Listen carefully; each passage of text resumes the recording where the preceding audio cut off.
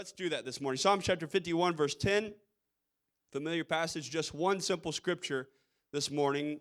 The psalmist, David, writes these words, "Create in me a clean heart, O God, and renew a right spirit within me." Amen. I want to speak to you this morning as brief or as long as it may be, but on this subject, create in me. Amen. Can we lay down our Bibles and ask the Lord to help us this morning? God, we are so thankful to be in your house this morning. Thankful, Lord, for all of these faithful saints of God. I pray that you would minister in this house to us. God, give me an ear to hear, a mind to understand, a heart and attitude to receive and respond according to your word this morning. God, enlighten minds, enlighten hearts, I pray this morning. Lord, we want to receive from you, God, the engrafted word that's able to save. Hallelujah, hallelujah. That's it. Why don't we just love the Lord just for a moment longer? Thank you, God. We worship you, Jesus. You are faithful, God. You are wonderful, Jesus. Hallelujah, hallelujah. Hallelujah. Hallelujah. Amen. You can be seated this morning. Many of you may be familiar with the passage of Scripture that we took as a text, and it comes at a time in David's life where he messed up. He slipped up. And but I think the concept that I want to convey this morning is in just the first three words of this part of his prayer that we read this morning. He said, "God, create in me." Create in me. We know that the creator of the universe, creator of this world, the creator of our own lives, of course, is the only one who has the power to create. And when we try to put our hand at things and take things into our own hands and try to create, try to materialize out of the things that we're giving, we're never actually creating anything. Really, all we're doing is, in some cases, making copies or creating images or we're sculpting things, and Scripture deals with some of this. We'll get into it in just a little bit here today to drive this point home. Amen. But anytime we try to create, it's really not creation. Like if you're an artist, you like to draw, you're creating a beautiful image. We use that term. Wow, man, that person's so talented, can create this amazing tapestry, amazing if you're in fabric or drawing images and these things, and we use that term create, but they're actually not creating anything. There's just it's an image that's embedded in their mind, and using the tools that we've created, that have been, there I go using the word again, that we've developed over years and centuries, and just illustrate. It's more of an illustration. It's an image. It's a picture, if you will. Jesus, or the Lord spoke in Genesis chapter 6, verse 3, it says, the Lord said, "My spirit shall not always strive with man, for that he also is flesh, yet his days shall be 120 years. Skipping down to verse 5, God saw that the wickedness of man was great in the earth, and that every imagination of the thoughts of his hearts was only evil continually. This is at a time where just before the catastrophic flood, where the Lord told Noah, "I'm going to destroy the earth. I'm going to destroy everything that I originally created." And what got the Lord to this point? What was it that caused the Lord to arrive at this conclusion that what I have created is no longer good? That what I have created is no longer in its original state, but to use the Lord's words, it is wickedness. Men. And the Lord says this wickedness is derived out of the imagination or the thoughts of man's heart, which was on evil continually. Amen. And that I think is a perfect depiction of where we end up. That if we solely rely on our own intellect and our own ability and our our will and our ideas, then we will end up in the same state that Noah's generation ended up. And the Lord is going to come to us with that same mentality. Now, the Lord promised that He would not destroy the earth with water again, but He did also tell us that He would destroy the earth with a fervent heat. And why? Because mankind has gotten to a place of trying to create, trying to recreate from what the Lord has given us. If you'll bear with me for a little bit, amen, I think we will hopefully all get to the same place together this morning, if the Lord will give us some grace. These men were doing nothing extraordinary. These were just men and carrying out the imaginations of their heart and their mind, the thoughts that occurred to them, they would execute. They would just do what appeared in their mind. And the Lord said that ended up in what the Lord designated as wickedness. God called it the wickedness of man by our own standards. Even if we feel like we are doing well, that we're doing good, that we are overcoming, that we're succeeding in our life. The Bible tells us in one passage, I'm getting a little bit ahead of myself, but our righteousness is as filthy rags, that no matter how good we try to make it, it's not good enough. Matthew 24, verse 37, Jesus speaks, he says, "But as the days of Noah were, so shall also the coming of the Son of Man be. For as in the days that were before the flood, they were eating and drinking, marrying and giving in marriage until the day that Noah entered into the ark, and knew not until the flood came and took them all away. So shall also the coming of the Son of Man be." Jesus is illustrating for those who are listening that this picture of individuals who are marrying and giving in marriage, and they were eating and drinking and having a good time. And I could use those same descriptors today, that mankind is solely interested in feeding themselves and getting what they can get out of life, what I can get for myself. How good can I make life? How good can I experience life? How good can it be? Many people traverse dangerous things just to get to America, and with all of the criticisms that apply to America, they still are doing their best, Brother Hall, to get here because they feel like they have a better opportunity, a better chance to get a better life.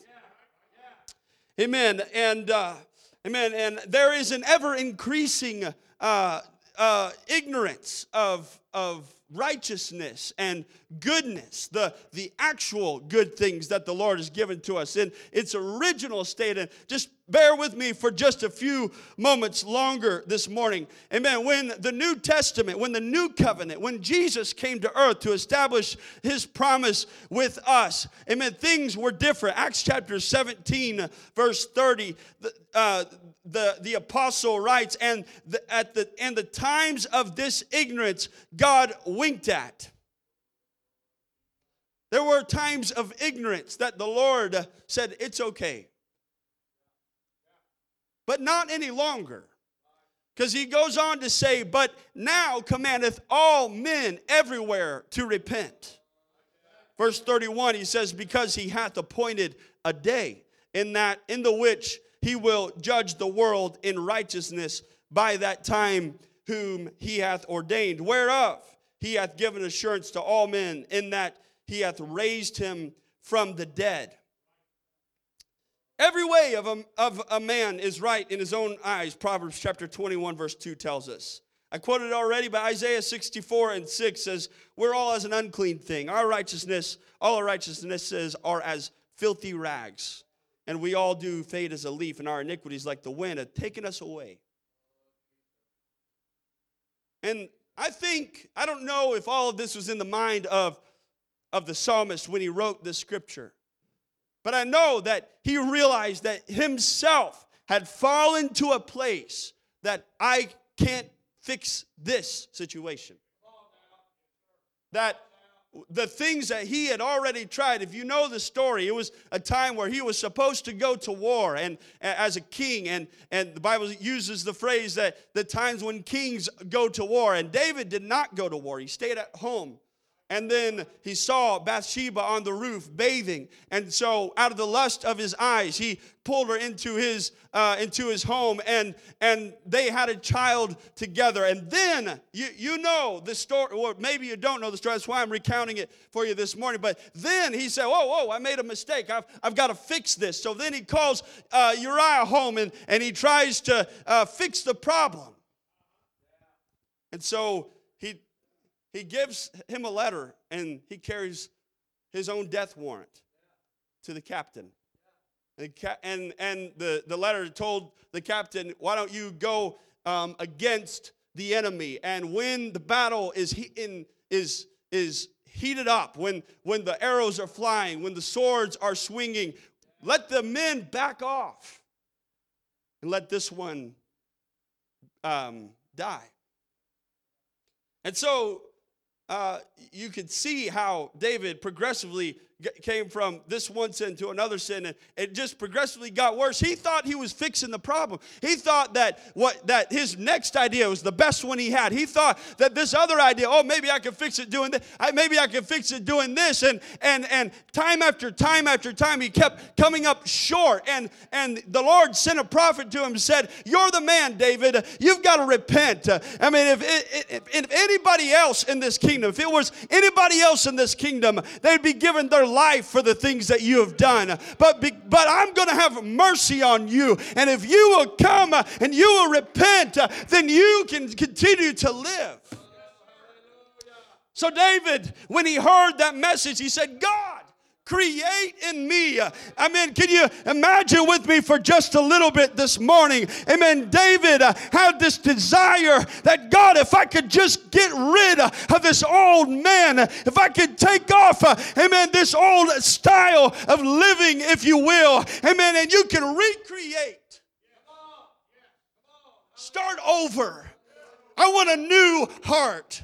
I want a new mind. I want a new life. Amen. If you will, I understand consequences will still remain. But God, if you will, create in me a clean heart. Create in me a clean heart. He took his hands off of it. He stopped trying to mold his life the way that he thought it ought to be. And said, "God, I'm putting it back in the Creator's hand. Create in me. Create in me. Create in me." Hallelujah. Amen. We can read throughout the Old Testament the number of times the children, the chosen people of God, tried themselves. They looked around. They saw the nature of mankind at that time, where they were molding and creating their own gods. They were manufacturing these gods that they would worship. They call it the sun god, the river god, all these different gods. And they were issued a command in Exodus chapter 20, verse 4, "Thou shalt not make unto thee any graven image." Notice the Lord didn't call it a God, even with the little g, God. He called it an image. When we get this understanding that no matter what we try, no matter how hard we try, we actually cannot create anything. We can't make anything from nothing. He's the only one that could create something. And furthermore, He's the only one that can take something and make it good. Hallelujah. "Thou shalt not make unto thee any graven image or any likeness of anything that is in heaven above, or that is in earth beneath, or that is in the water under the earth." The wise men said there's nothing new under the sun. I think what the Lord is telling them in this command is, no matter how novel you think your idea is, no matter how new you think this God is that you're creating, you're never going to create anything new. It's in the heavens. It's in the earth beneath. It's in the waters. I've already created everything that there is to be created. So why don't you just let me create what I want in you? Why don't you just yield to me and allow me to do the creating? Why don't you take your hands off of it? All you can do is create a copy. All you can do is create an image, but I can create. Hallelujah. Hallelujah. Thou shalt not make any graven image.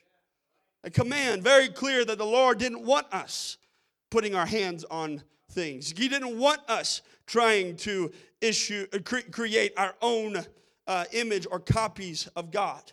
And we got a little bit further to go this morning. And the reason God doesn't want us creating our own image is because it becomes an idol. It becomes something that replaces Him. Exodus chapter 20, verse 5, thou shalt not bow down thyself to them, nor serve them. For I, the Lord, thy God, am a jealous God. I'm the only one that's got this power. Why would you look for an image or a copy or a replica? Why would you think that the thing you created and put on your shelf has more power than what I have? Hallelujah. Why would you think that that book or that philosophy or that idea that was created from the hands of some other man would have more intellect and reason and ideas than what God has originally created? Everything, amen, every idea, every philosophy, amen, the Bible calls them vain deceits. Amen, those things that are created in the imagination and in the thoughts of man always are a copy. Always are an image of what God has created. Hallelujah. Visiting the iniquity of the fathers upon the children unto the third and fourth generation. Notice what how the Lord describes the ones who create this image. The ones that bow down to the image or the graven image that they create. He says, of them that hate me.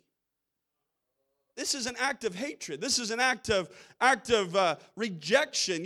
If you're willing to take a graven image, that meager copy, and bow down thyself to them and serve them, you're telling me that you hate me. Leviticus 26, verse 1, ye shall make to you no idols, nor graven image, neither rear you up a standing image, neither shall ye set up any image of stone in your land to bow down unto it. For I am the Lord your God. Hallelujah. By default, these graven man-made objects inherit our corruption. Corrupt men are interested in changing what we know about God, what the Bible shows us about God. This is an incorrupt version of God. What you see in God's word, this was given to us by holy men of old who are inspired by God's Spirit. So if you want to know what God looks like, what He acts like, what He does, how He speaks to His people, this is where you ought to be looking. Amen. But those of you that are not willing to look there or trying to look here but create another copy, listen to what Apostle Paul told the Roman church in Romans chapter 1, verse 23. He says, and changed the glory of the incorruptible God into an image. We can't change God's nature. We can't affect God, who He is and what He is and how He interacts with mankind. No matter what kind of religion and what kind of society that we build, we can't change God. Amen. But we can change our image of what God is. We can change what we think about God, and it can be wrong, but it's still, but it is merely an image, amen. But if we can, instead of creating an image of God, amen, search the Scriptures. Jesus said, "For in them you think you have eternal life." This is how you'll know who God is, amen. Don't create an image. Don't create a knockoff. Don't create a different iteration, amen. But go to the source. Hallelujah. Hallelujah. But Paul said they changed the glory of the uncorruptible God into an image made like to corruptible man, and to birds, and to four-footed beasts, wow, and creeping things. When we create an image of God, it is inherently less perfect because it comes from imperfect hands. When we create our image of God, whether it's a stone or carved out in wood or put on a shelf or merely in our mind, I believe it was the wise man that said, the fool has said in his heart, there is no God. He didn't say that the fool has created an image. He's created this God outside, but he said it in his heart. Nobody even knows what's going on in the heart. We don't even know how wicked our own hearts are. Amen. And the Bible tells us the fool has said in his heart, there is no God. The fool is the one that creates, a separated image from God's description in his own word. Amen. Friend, if you try, to create a knockoff religion, if you try, to create your own version, well, I don't like that part, but I do like this, and I don't like this, but I like this. Friend, what you're doing, you're creating an image of God. Furthermore, it's a corrupted image of an incorruptible God. A God who cannot be corrupted. So what does that mean? If we're serving this corrupted image, this corrupted version of what we believe God to be, then that means that we're not serving the one that is incorruptible. When we create an image of God, it's inherently less perfect. It is incomplete. That's what in the scripture, when you read the word perfect, it means complete. So if we're creating an image of God, it is a copy. It is an incomplete rendition. It's infused with our flawed thinking, our own ideas. It lacks necessary and vital characteristics of God.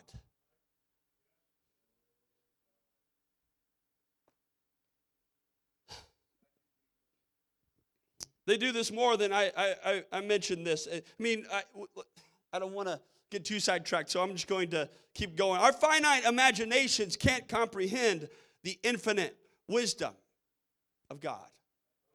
Our human imaginations cannot encapsulate, cannot gather in our minds His perfection, His holiness. All we can do, child of God, is strive to understand Him. All we can do is read His Word, amen, and try to understand Him through what God will reveal to us in prayerful study of His Word. And even that is a meager straining, is a meager effort to understand who God is. Psalm 145 verse 3 says, "Great is the Lord, and greatly to be praised, and His greatness is unsearchable." Romans 11:33 through 36, "Oh, the depth of the riches, both of the wisdom and knowledge of God. How unsearchable are His judgments, and His ways past finding out. For who hath known the mind of the Lord? And who hath been His counselor? Who hath first given to Him, and it shall be recompensed unto Him again. For of Him, and through Him, and to Him are all things." Everything that you know, everything that exists has come at the hand of the Lord. Everything. To Him, to whom be glory forever. Amen. The world, and in various ways, in various forms, various societies and various religious practices, they have created their own images of what they think God should look like, rather than allowing Him to create the image He wants in us. We've got it all backwards. When we talk about religion, when we talk about this style of worship and this style, what we're talking about is creating our own iteration of what God is. And what God is looking for is not for us to create Him, but is for Him to create in us. We ought to yield to Him no matter what you look like, no matter what you sound like, no matter how you reveal yours. Whatever you got to do, God, create in me. I want to take my hands off of what arrogance and what pride what kind of pride does it require for us, amen, to put our hands on what we believe God to be and create that image, amen, but what humility and what grace, amen, if we want to come to God and submit ourselves, our life, our mind, our spirit, our heart, our soul. Say, create in me. Created me.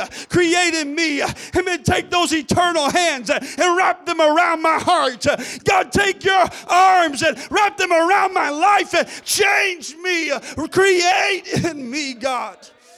Hallelujah. Hallelujah. Many of us go to church, amen, weekend after weekend. Amen. Many of us even go on midweek services. Amen. Some of us have our own prayer life. Amen. But how often do we approach that closet and say, God, what about me needs to change?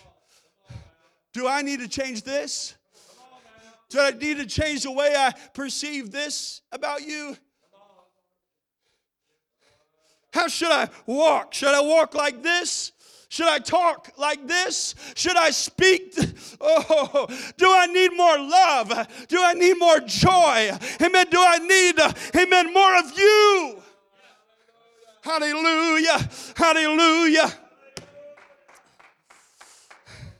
Or do we take that creative power out of His hand and say, no, I've got it. I submit to you that if you never, amen, encounter Him in your quote-unquote prayer closet, then you have already taken the power of His hands. Can I say it this way, in the way of the Old Testament where He said, this is those that hate me. And I'm not saying that you hate God. Please don't misunderstand what I'm saying. Let me try to clarify. I'm not saying that you are, but you are trying, your life is, but if you are not willing, you persistently and consistently reject His changes that He wants to make in your life, the things that He wants to do, then I would say that's a result of a innate hatred. But if you're willing, say, God, whatever, I'm open. I'm open. Genesis 1:1, in the beginning, God created. From the very beginning. Everything that is, everything that will be, is the result of God's creation. The heaven and the earth. Can I just stop there and say everything that should be, or everything that is in your life and everything that should be in your life should be the result of God's creation. Allow God to create in you. Verse 31, and after we read a series of instances where the Lord creates this, that, the sun, the moon, the stars, the fowls of the air, the fish in the sea, the mammals that walk on earth. The Bible calls it good. And God saw everything that He had made, and behold, it was very good.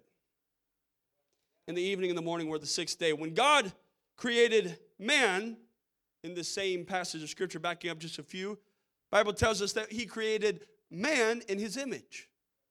Genesis 1:27, so God created man in His own image. In the image of God created He him. Male and female created He them. He doesn't want us to just conform to the world.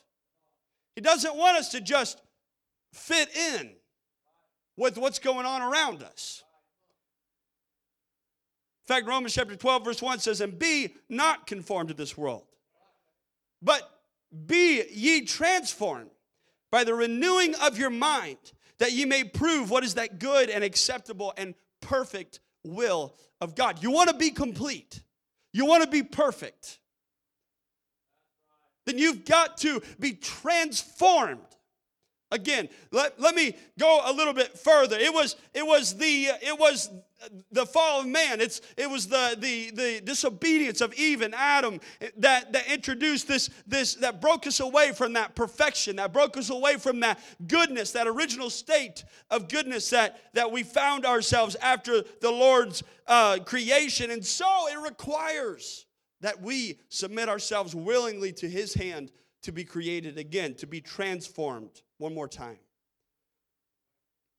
The enemy has blinded the eyes of those that are lost so they can't see the light of God's gospel as it shines on those who are bearing His image. 2 Corinthians chapter 4, verse 3, but if our gospel be hid, it is hid to them that are lost, in whom the God of this world blinded the minds of them which believe not, lest the light of the glorious gospel, Christ, who is the image of God, should shine on them. For we preach not ourselves, but Christ Jesus the Lord, and ourselves your servants for Jesus' sake. Apostle Paul, writing to the Corinthian church, he's writing with an audience, which is a church in Corinth. He's telling them that you ought to be replicating this image that Jesus bore. When Jesus came to earth, He was bearing the image of God. We ought to stand out as a church. If we've been transformed, as I have mentioned, that we ought to bear that image boldly, with an incorruptible rendition. We should not try to taint it and say, well, you know, I like the way this feels better, so I'm going to do it this way. No, we should take the original image and bear that image for God. Let Him create the image in us, and we will bear that for Him.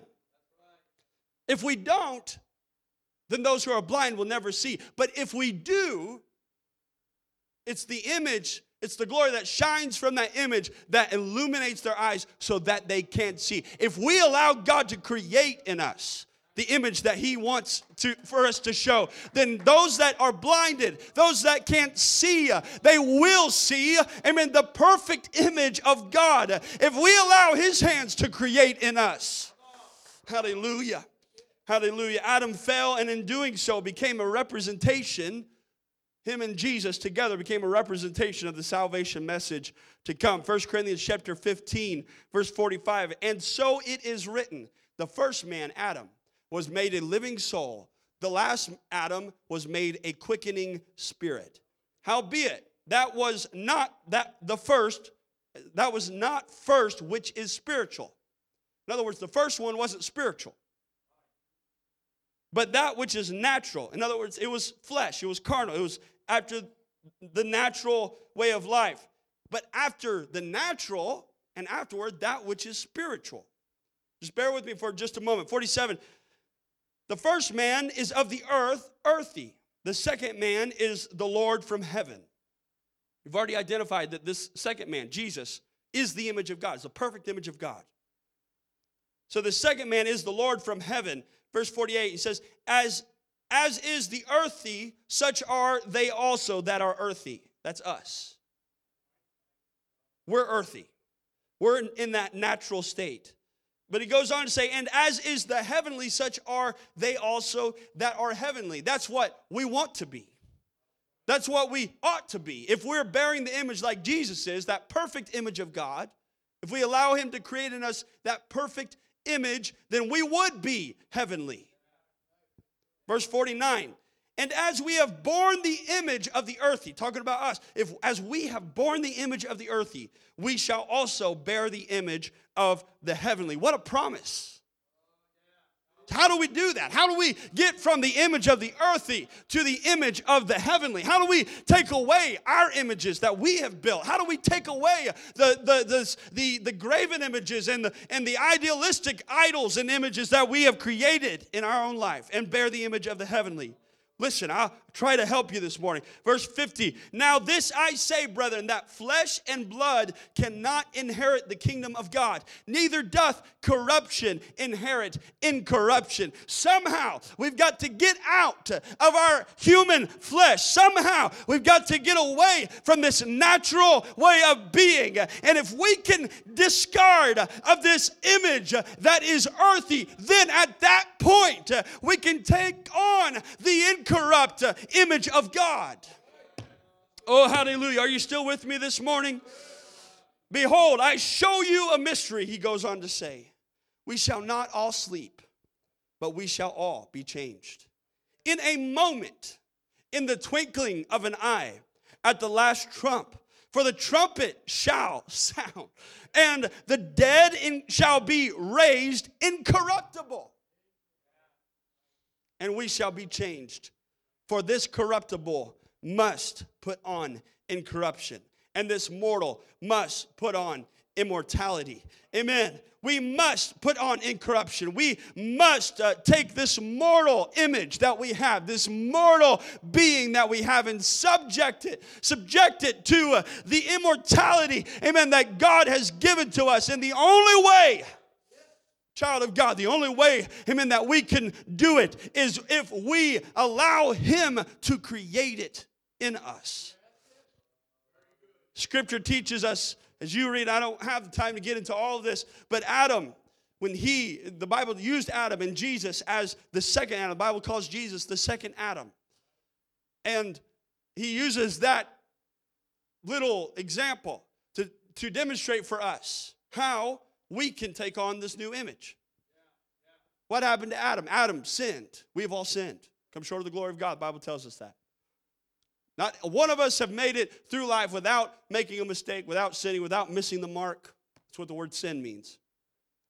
But for those of us who have sinned, as Adam did, and those of us who have fallen, as Adam did, once we die, then that makes way for the second Adam, or the new, so once the natural dies, once the carnal dies, when we give way, amen, to the new Adam to come into our lives, as it were, amen, then that's when we can discard of this mortal body. That's when we can discard, amen, of this corruptible image that we bear and take on incorruption. Hear me, child of God. We'll never take on perfect incorruption until we make it to the other side, amen, but there is a process that we can go through even today, amen, that we would allow God, amen, to create in us one more time, amen, just like David did, amen, in his prayer of repentance. He came to the Lord and said, God,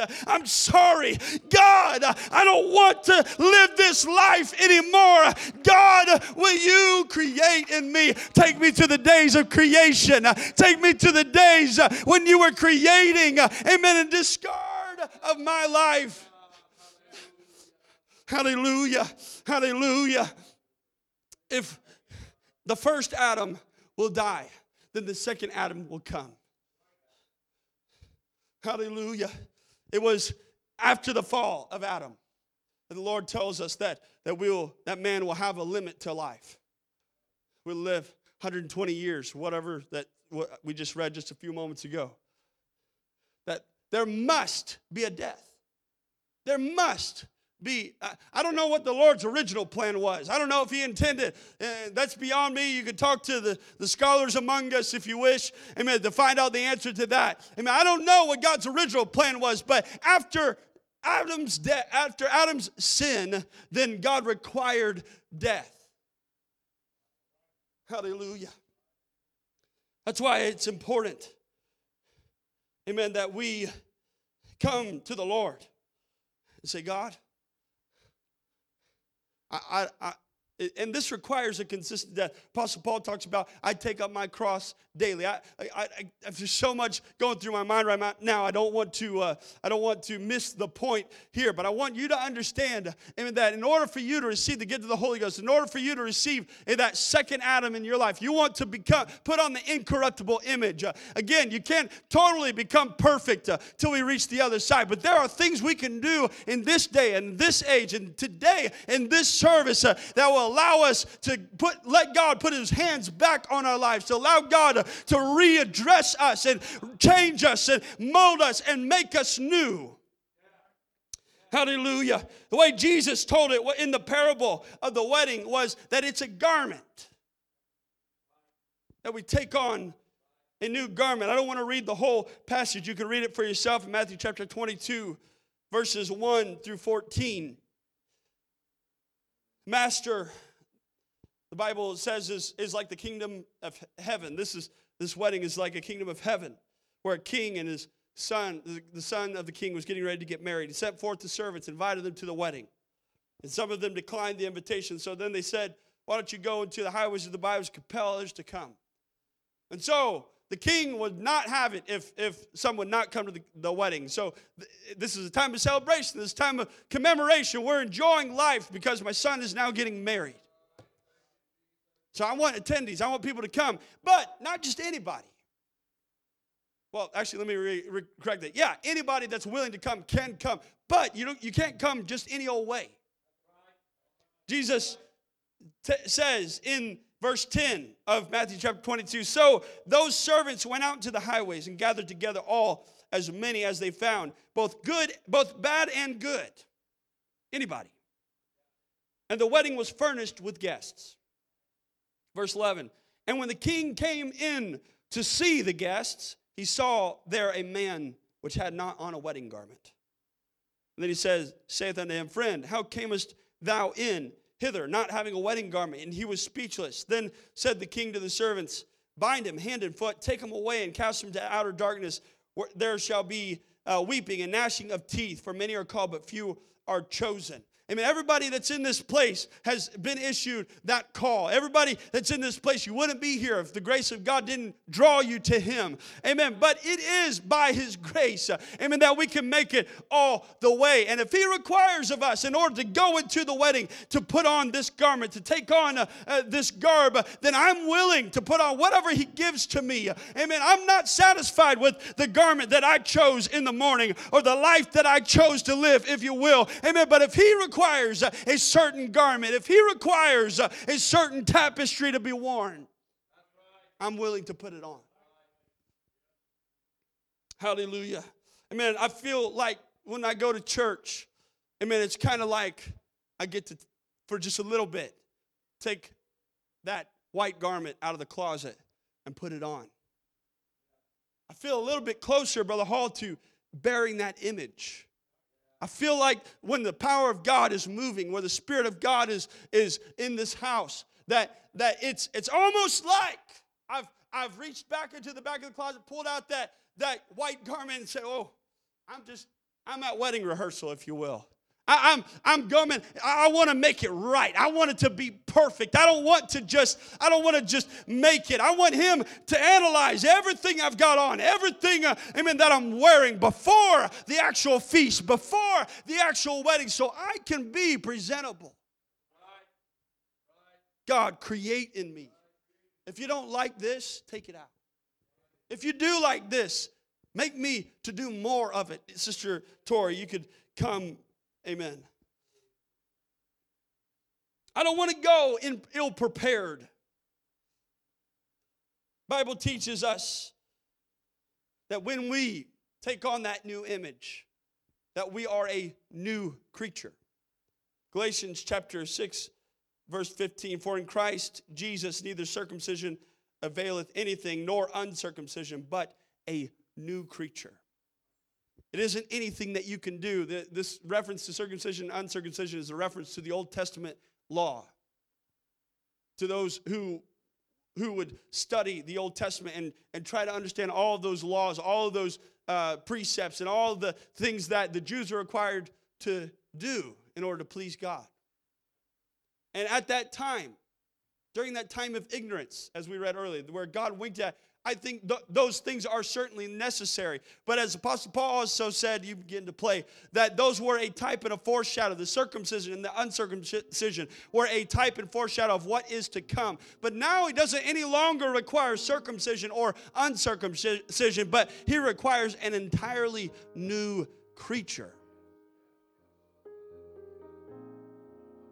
He wants to change us.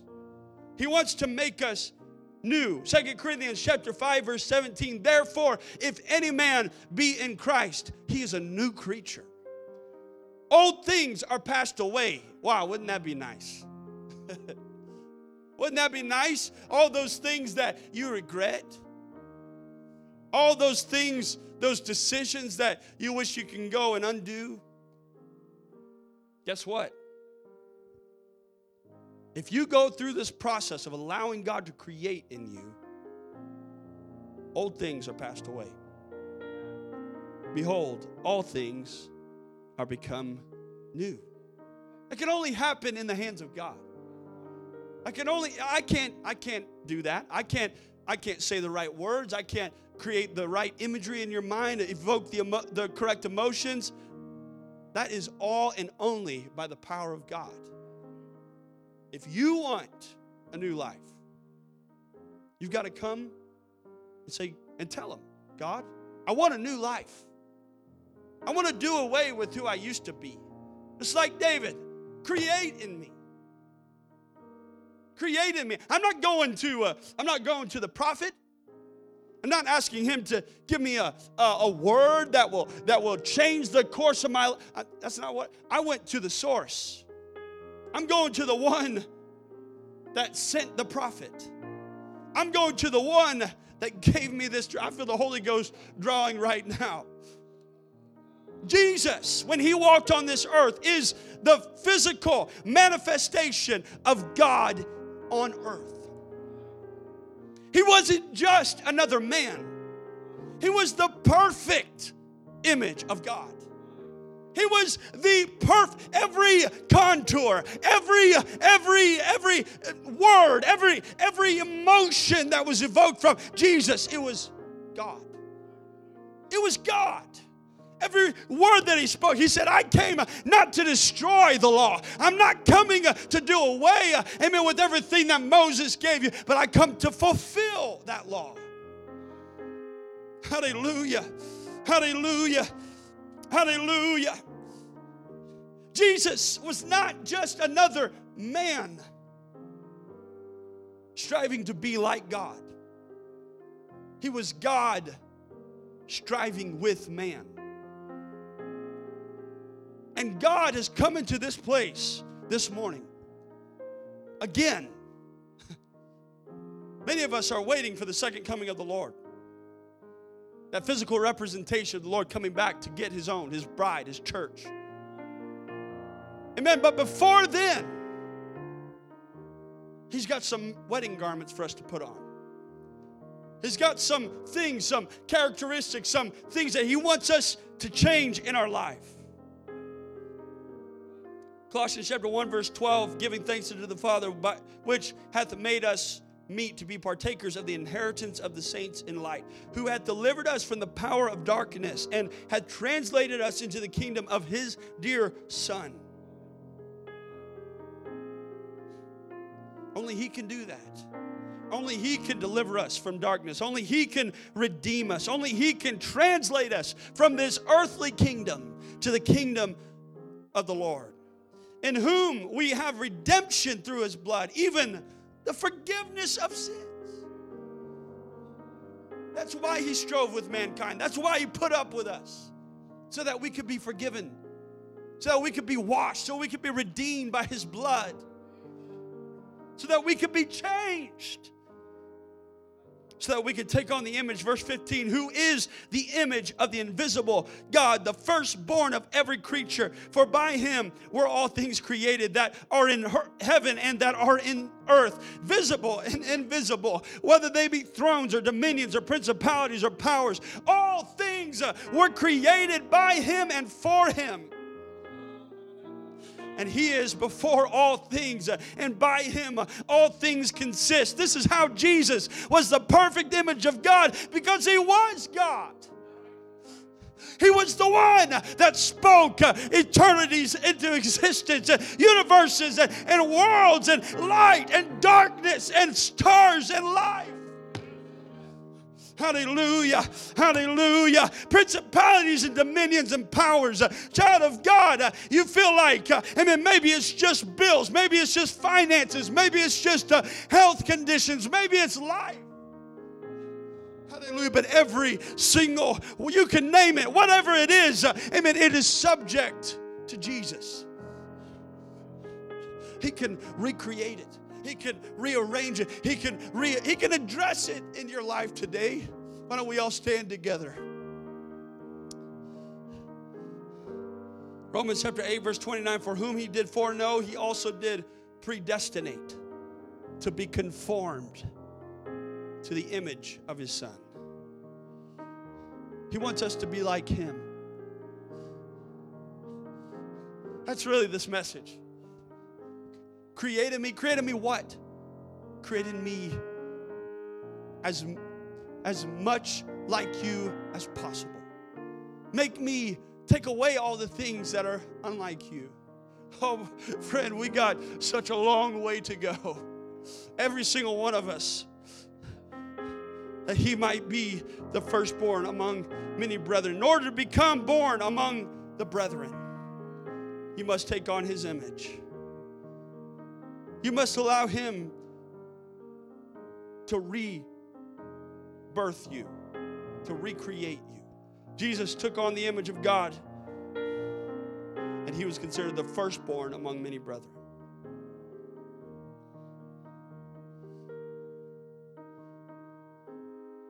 You say, well, yeah, that was Jesus. He was perfect. He never felt anything. He never felt any pain. What? Excuse me? He doesn't know what I'm dealing with. Are you sure? Do you know that to be certain? My Bible tells me in Hebrews 4:15, for we have not a high priest which cannot be touched with the feeling of our infirmities. Everything that you face, no matter how hard, no matter how big, no matter how little, He has felt the same thing. He was tempted in all points, like as we are, yet without sin. He was the firstborn to show us that we could do it. He was the firstborn to show you, no matter how many times you've fallen before, and no matter how many times you will fall in the future, if you continually, God, forgive me. God, I'm sorry. Die out one more time, Adam. Let the new Adam take over. You got to continually take your cross daily, as Paul said. He said, I die daily.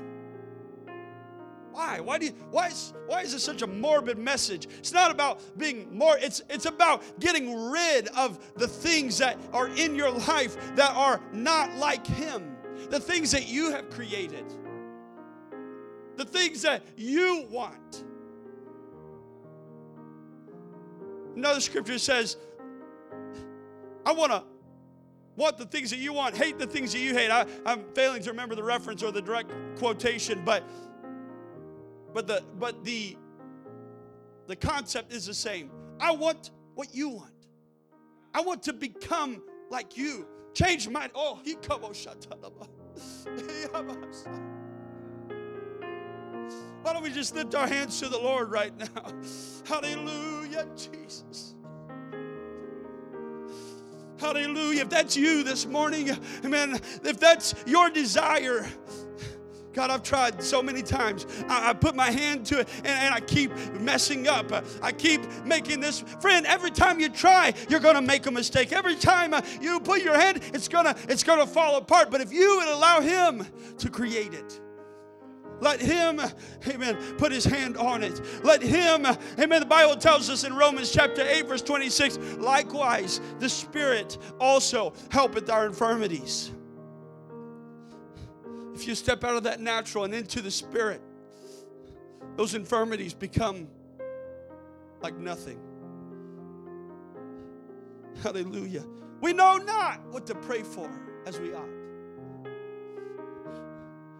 but the Spirit itself maketh intercession for us with groanings which cannot be uttered. Why don't we all come to these altars? These altars are open.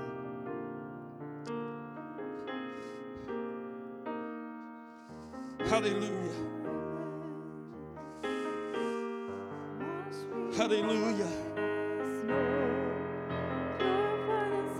2 Corinthians chapter 3, verse 18, but we all with open face, beholding as in a glass the glory of the Lord, are changed into the same image from glory to glory, even as by the Spirit of the Lord. You can't do it with your own hands. What you need is the Spirit of the Lord. Psalms 104 verse 30, thou sendest forth thy spirit, they are created. Hallelujah. Thou renewest the face of the earth. Psalm 51 and 10, create in me, O God, a clean heart, and renew in me a right spirit. Hallelujah, hallelujah, hallelujah. Is that your prayer this morning?